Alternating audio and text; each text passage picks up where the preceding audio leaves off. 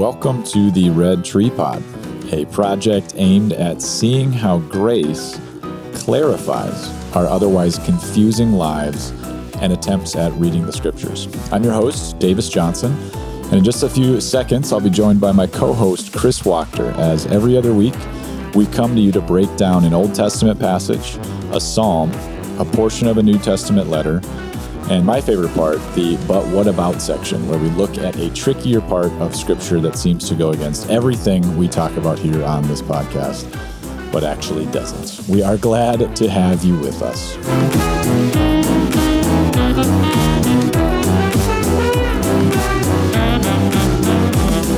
Another day, another podcast. Chris, it's good to see you, my friend. Davis, good to be back. How are you? I'm doing pretty well, man. Yeah, things are good. Let me adjust my mic here. While I'm doing that, why don't you tell me how you're doing? Yeah.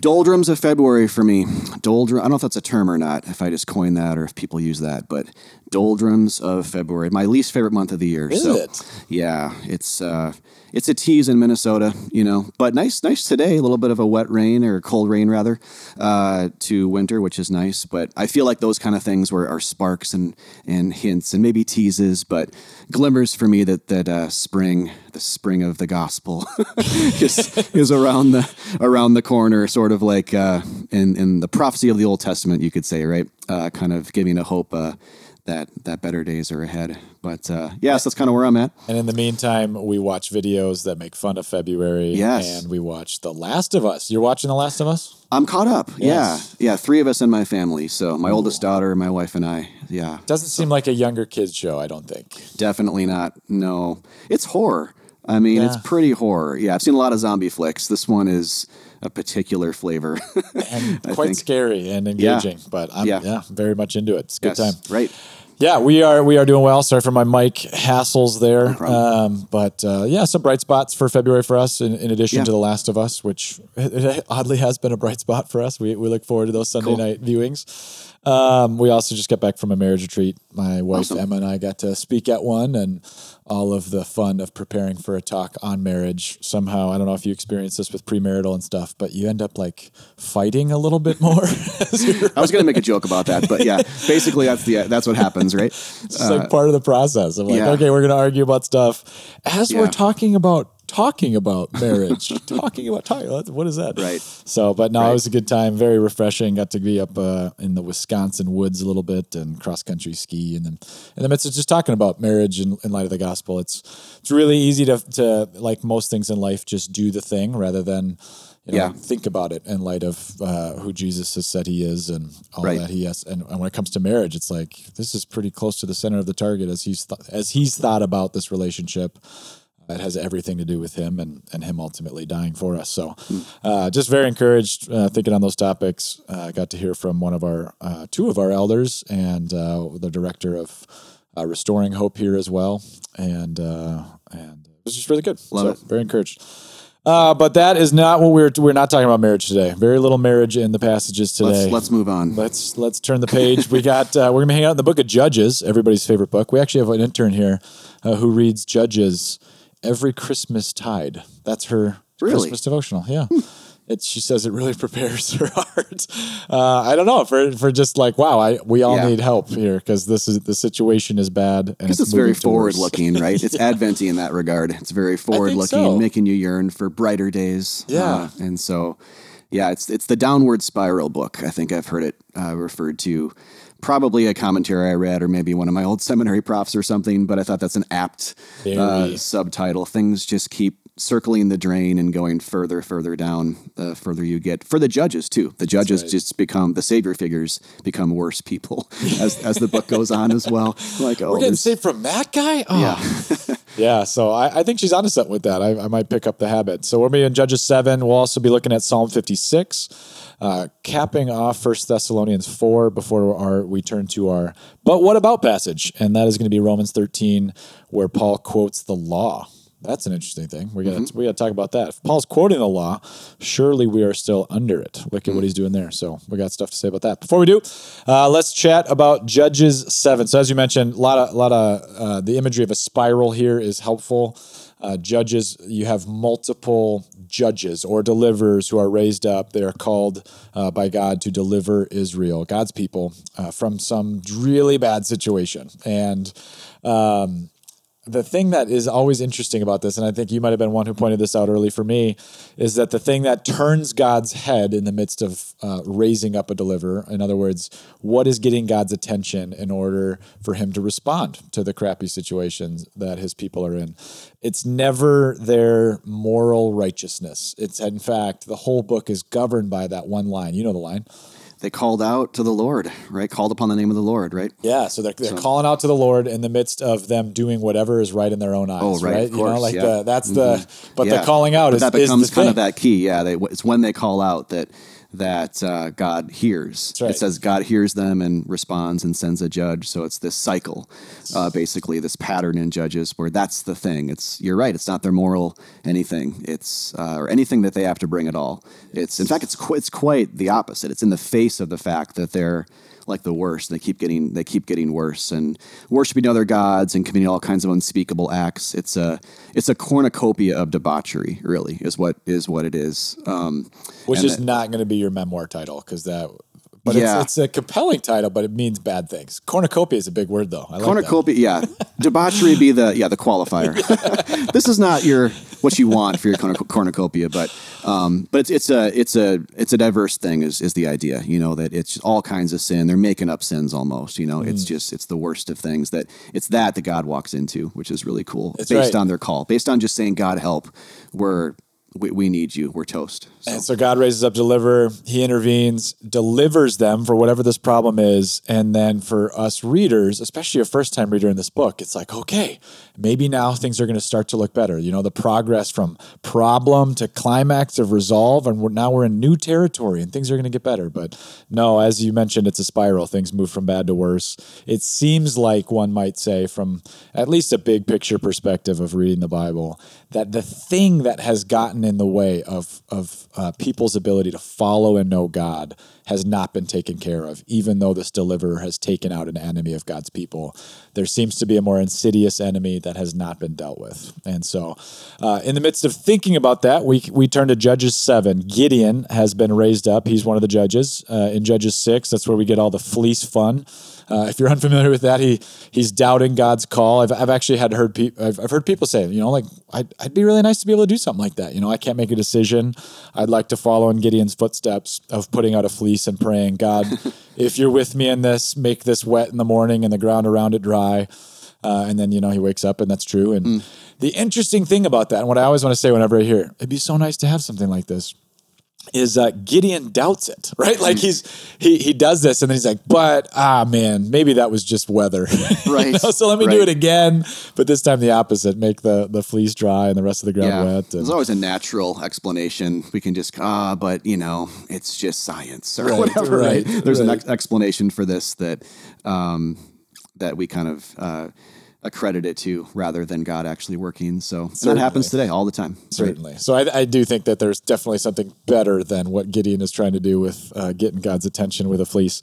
But that was all chapter 6. We're looking at chapter 7 today. And one of the governing ideas here is God talking to Gideon, his deliverer, and saying to him, you have too many men. This is in verse 2 of chapter 7. I cannot deliver Midian into their hands, or Israel would boast against me, saying, quote, my own strength has saved me. This is the idea that's going to repeat throughout chapter 7. Talk to us about what we're reading here in Judges 7. What I like about this story is, because we see this a lot in the Old Testament, is it's one of the more blatant times that God says, I can't work when there's too much human strength. Like I can't, you know, it's almost like he, not that God's limited, but he's just in the face of too much flexing, you know, and too much of humans bringing something to the table. God's like, I need more weakness. And so he limits, he winnows down the army, right, to a smaller number of men. And so it's just a really cool thing. It's sort of like Jericho, you know, earlier in the story where they march around the city and they just yell, they don't touch it. And there's a lot of instances like that in the Bible where you do see this law grace kind of clash where this, you know, if they were able to touch Jericho, if they lifted a finger, in order to something, even just to do something, there could be some credit taken. And I think, and again, here in Judges 7, you see that there's even a rationale kind of given. So no one can say that it was because of my righteousness. No one can say it was because of what I brought that this great salvation was wrought, or this great army was pushed back. And so it's just it's opposite of religion. It's opposite of how we think the world spins. God is always opposite in some capacity when it comes to this way of thinking than we are. And so he winnows it down. He works just a few people to show that it's by grace we're saved, not by works. Yeah, and then we turn the page a little bit on or halfway down this chapter, and we find that Gideon has this dream. Or it's his friend's dream. And here's what he says. This is in verse 13. Gideon arrived just as a man was telling a friend his dream. He says, I had a dream. A round loaf of barley bread came tumbling into the Midianite camp. It struck the tent with such force that the tent overturned and collapsed. And so in the midst of weakness being something that's demonstrated and put on display, and God, again, just being one who is not that impressed or interested in what we are bringing to the table. In fact, any place really in the Old Testament story where human achievement is being lauded, or people are using the law in a way that's saying, I'm doing so well, God should be pleased with me. Grace, or what God's movement is going to look like towards people who are far from him, is always glad to just kind of exit stage left and then wait for, like in Judges, things to go from bad to worse. And then people are going to cry out, and then God's going to show up and go, okay, in the midst of this weakness, now it's time for me to do what I want to do. And in this passage, you have a dream about bread rolling into a camp with such force that the camp itself cannot stand. And this bread is I always called... love that dream. No, it's not a common one. I don't most have Tuesdays. it. Most Tuesdays I have the bread dream. Every Tuesday I dream that same thing. Oh, man. And the friend's response in hearing the dream says, this can be nothing other than the sword of Gideon, son of Joash. So he's looking at the deliverer that God has raised up and said, this bread is representative of a sword. Now, for our first time through reading Judges, this should raise eyebrows as questions are raising in our mind. What the heck is this dream ultimately about? And how do we make sense of this? This is just a weird detail that somebody from thousands of years ago wanted to include. And upon first blush, it does seem that way. I think if we're using the New Testament to bring clarity to that which is muddy, though, this passage begins to sing. There are things that are going to be coming to the forefront that seem like background noise, and the dream is definitely one of them, because I believe it's in John 6, you have Jesus saying in the Old Testament, bread. This is something that I'm going to look at and say, this is ultimately a small picture of me. Right. Bread that came down from heaven is actually, has everything to do with the bread that came down from heaven and me. I'm the one that you need to come and feed from. But even more than that, I love just the foolishness of the military victory. You have a sword that is a breadstick. I mean, I just picture the French baguette that kids fight with. And, like you're at Olive Garden as a kid and you grab a breadstick and hit your brother. And it's like, that's not going to win a military battle. And yet in this dream, you have victory coming from God ultimately as a sword of bread. And it's not too much of a stretch to say, what is God doing ultimately against this ultimate enemy that we have? His victory is one that comes through broken bread and wine. The thing that is ultimately separating us from God, this enemy of sin, is overcome by bread that is broken for us, by wine that is poured out. It rolls into camp of our enemies with such a force that the tent is overturned and it collapses. And for anyone today who's just feeling like, man, I can't get a handle on life. I can't get I've even walking with God for a long time, and I've been trying to do all the things. And I do think Judges 7 has a word for us that just says, hey, let's get back to the basics. The foolishness of the cross is that in the midst of your great enemies, receive this bread for you. It rolls in with such a force that your enemies cannot withstand. Weakness is your greatest strength in this equation. And so believe, behold, take hold of this bread that has been broken for you. That's great. Yeah, I know I'm kind of stating the obvious here, but a bread that can do that to a bunch of different, tents and buildings and to an opposing army is not the kind of bread we can bake with our hands. That's definitely a bread that only God can bake, and only his baking hands can make and make that powerful and strong. So I think there's a helpful kind of nuance there to us as well. The point is not to mimic that or to celebrate us and in any capacity in what we've done. It's completely a gift of God. So. And the imagery of the table where we get bread and wine in our churches is one of open hands. It's one not of closed fists saying, "Look what I've done with in trying to conquer my enemies." It's one of "Help me, Lord." And that help is one that is actually violent towards enemies. The very end of the chapter, you have the heads of the military leaders being taken off of their bodies. So you have a decapitation of enemies. And upon first blush, again, this looks quite violent. And yet, what does this communicate? It is a permanent death to the enemy camp. And Ephesians 6 says that our battle actually is not against certain individuals. It's not against people groups. It's not against anyone. Actually, at the end of the day, it's against spiritual forces of darkness. And God rolls into that camp with a loaf of bread and a cup of wine, and he decapitates these enemies that stand between us and him. And that is good news for our souls. Super good. And another thing too with that is that God doesn't, if we see the enemies as types of our sin and our problems and death and separation from God, but let's just take sin as an example, is the big thing. God has not come to give our sins a paper cut or to bruise our sin's elbow, but to completely decapitate it. So whenever we feel like we're distanced from God or that we, maybe would love to believe in him a little bit more strongly or feel like our faith is weak, these stories exist for the sake of our encouragement, as well, that God has fought our battles, but not just fought them kind of, but as you were saying, in a very holistic and complete and decisive manner. Our sin has been completely decapitated and run through.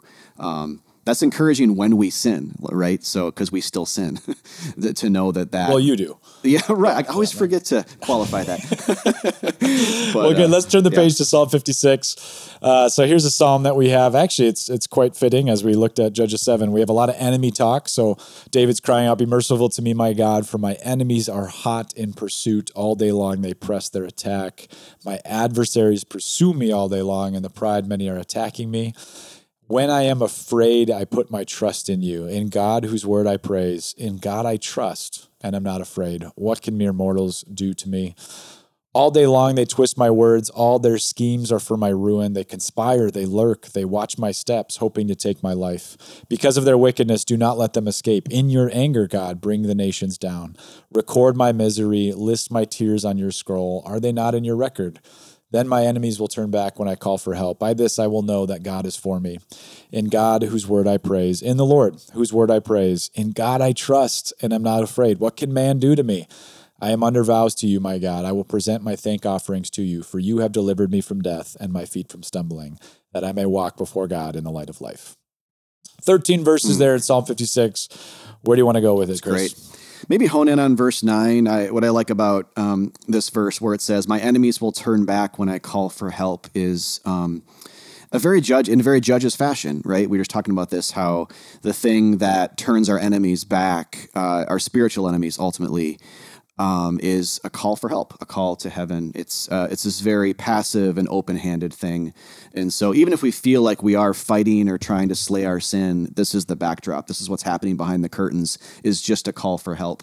And God, whether it's through our proactiveness or whether it's through our passiveness, God is the one who responds to not to exertions of our strength and our moral acuity, but instead just our calls for help. Or like the Bible says many times elsewhere, just trust or belief. That's basically what it means by that. Is just we're trusting God that He can do what we can't. And so I think right after that in verse 9, maybe it's 10, or actually right before, rather, he says, "Record my misery. Are they not in your scroll?" Which is an interesting thing.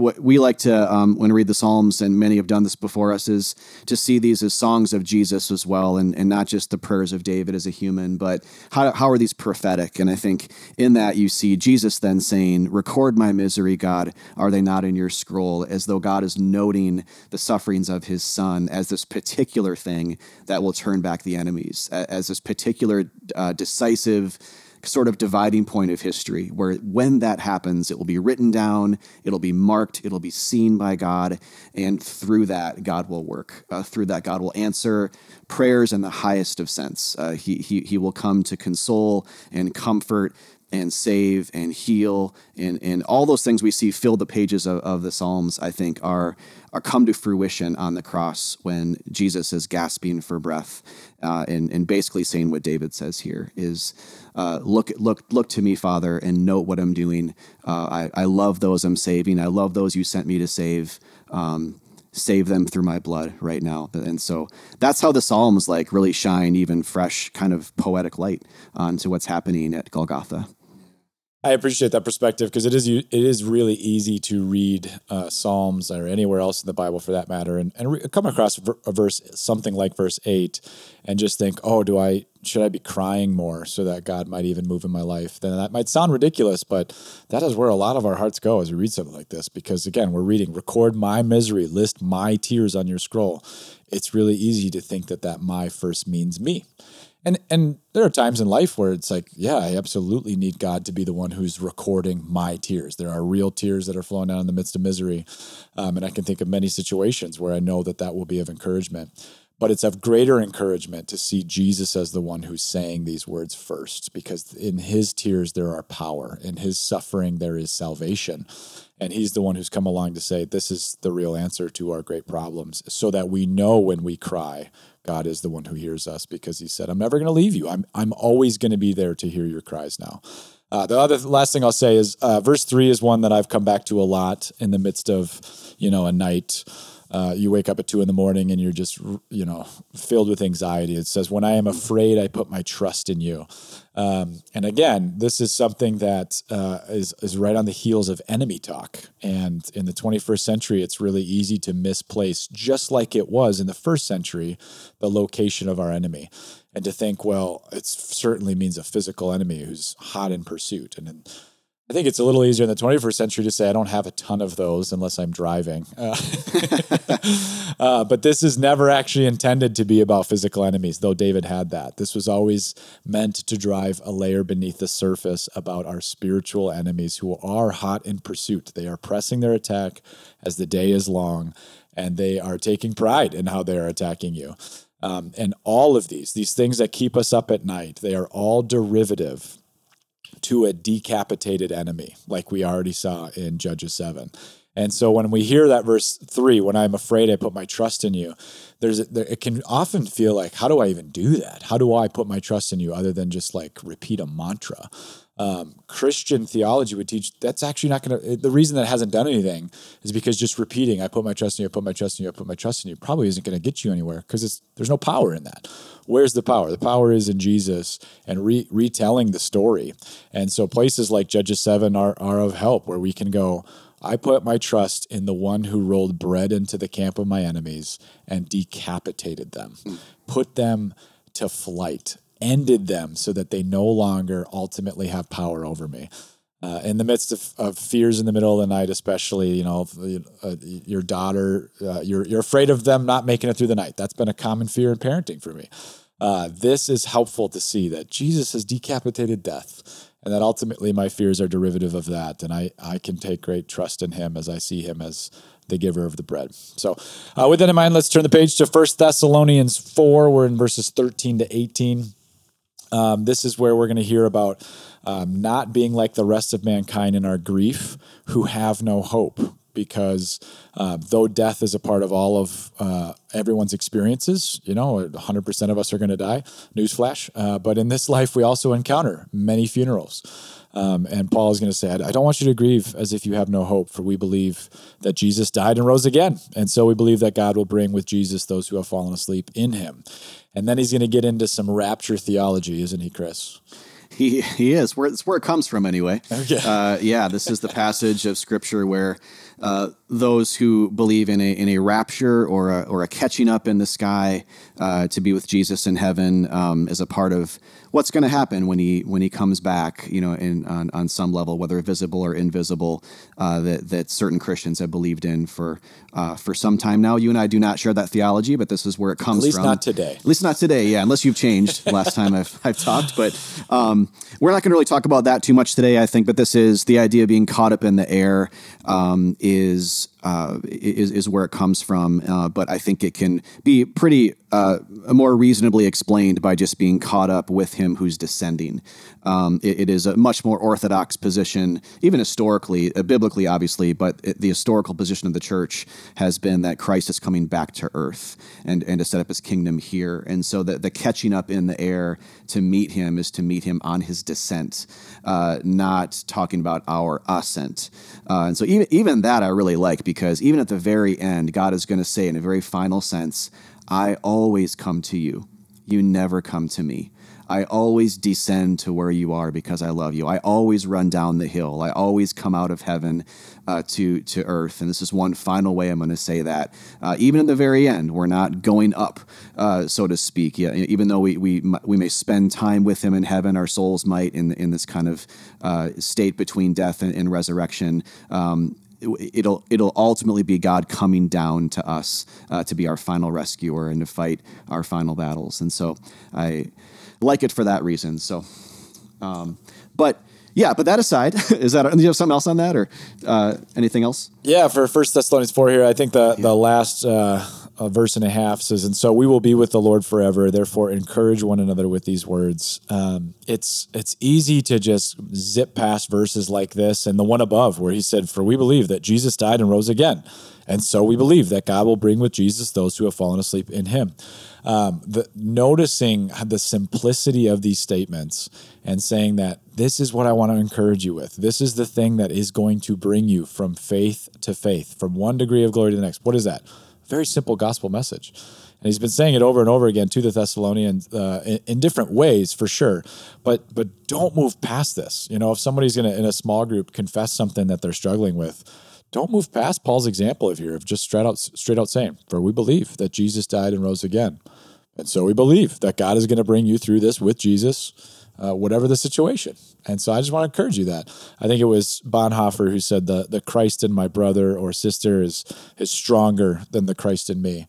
And when I read Paul saying this me, I feel that, right? I can say to myself, I believe that Jesus died and rose again. But when I have you tell me that, or when I see it on paper here from the Apostle Paul 2,000 years ago, it's stronger than the Christ that's in me. And so I do think don't move past the simplicity. It's beautiful. It's powerful. It is the power of God. It's the foolishness of bread rolling into a camp. So that's good.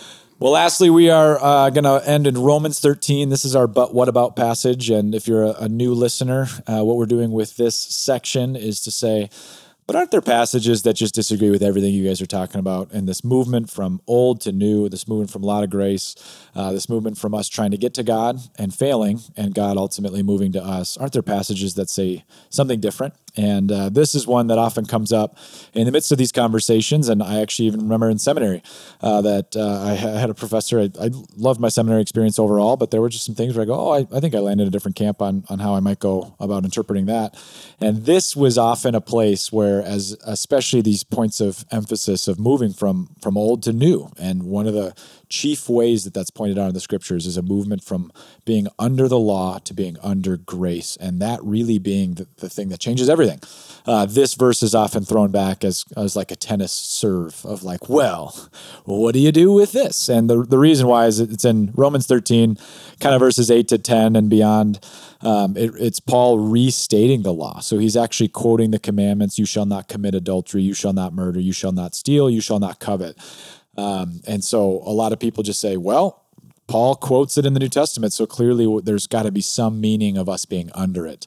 I'm excited to hear what you got to say about that, Chris. Before you do, I always just kind of, I not to be rude, but I do kind of laugh because the context of Paul quoting the law is him talking about love and how much greater love is than do nots, and how much greater mercy is than sacrifice, to quote somewhere else in the scriptures, right? Right. And so I think you have Jesus pointing this out even in his earthly ministry, that love itself is so much greater than all of the commands that come along.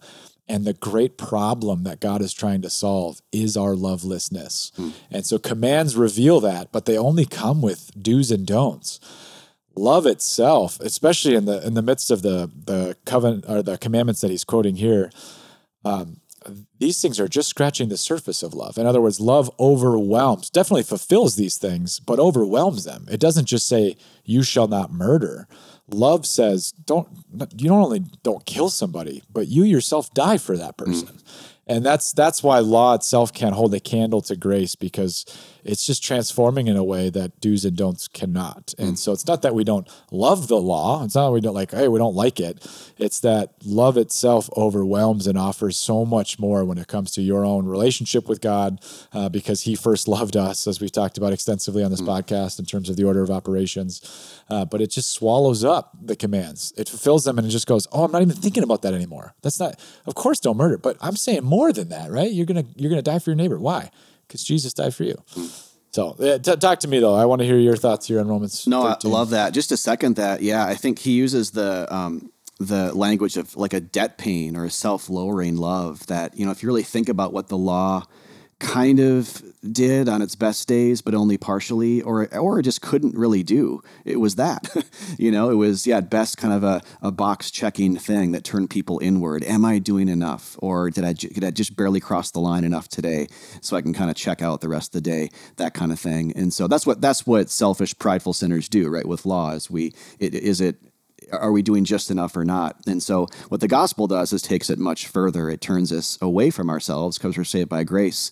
And it actually creates love in us because Christ lives within us. So that's a very different thing. And so, in fact, the psalm we just looked at talked about, I think, the 1 Thessalonians 4 talked about this, how we are in Christ, where when we die in Christ, we are the dead in Christ, which is a very intimate, beautiful, hopeful image for those who are going to die, which is all of us.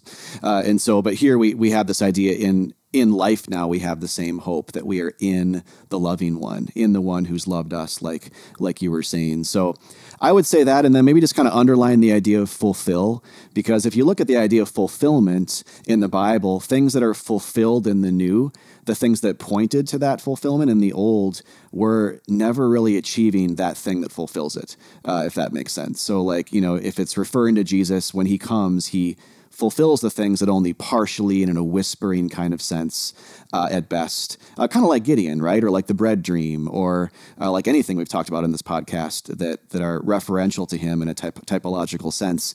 They're not one-to-ones. And so if you underline the idea of fulfill, then Paul must be thinking the same way about Christian love in the New Testament, as it's not the same as in the Old. He's not bringing us back under the conditional, do this and then you will live, or love perfectly or die. We know that by reading the book of Romans in context, but even if we didn't have that, we know that based off of Jesus' teachings. We know that based on the word fulfillment, even right here in the passage, that Christ's debt-paying love, Christ going into debt for us, is what shapes this new kind of love that we have freedom now to walk in because of the Spirit's work within us, and that we're not under that law of conditionalized spirituality anymore. So we don't have to fear.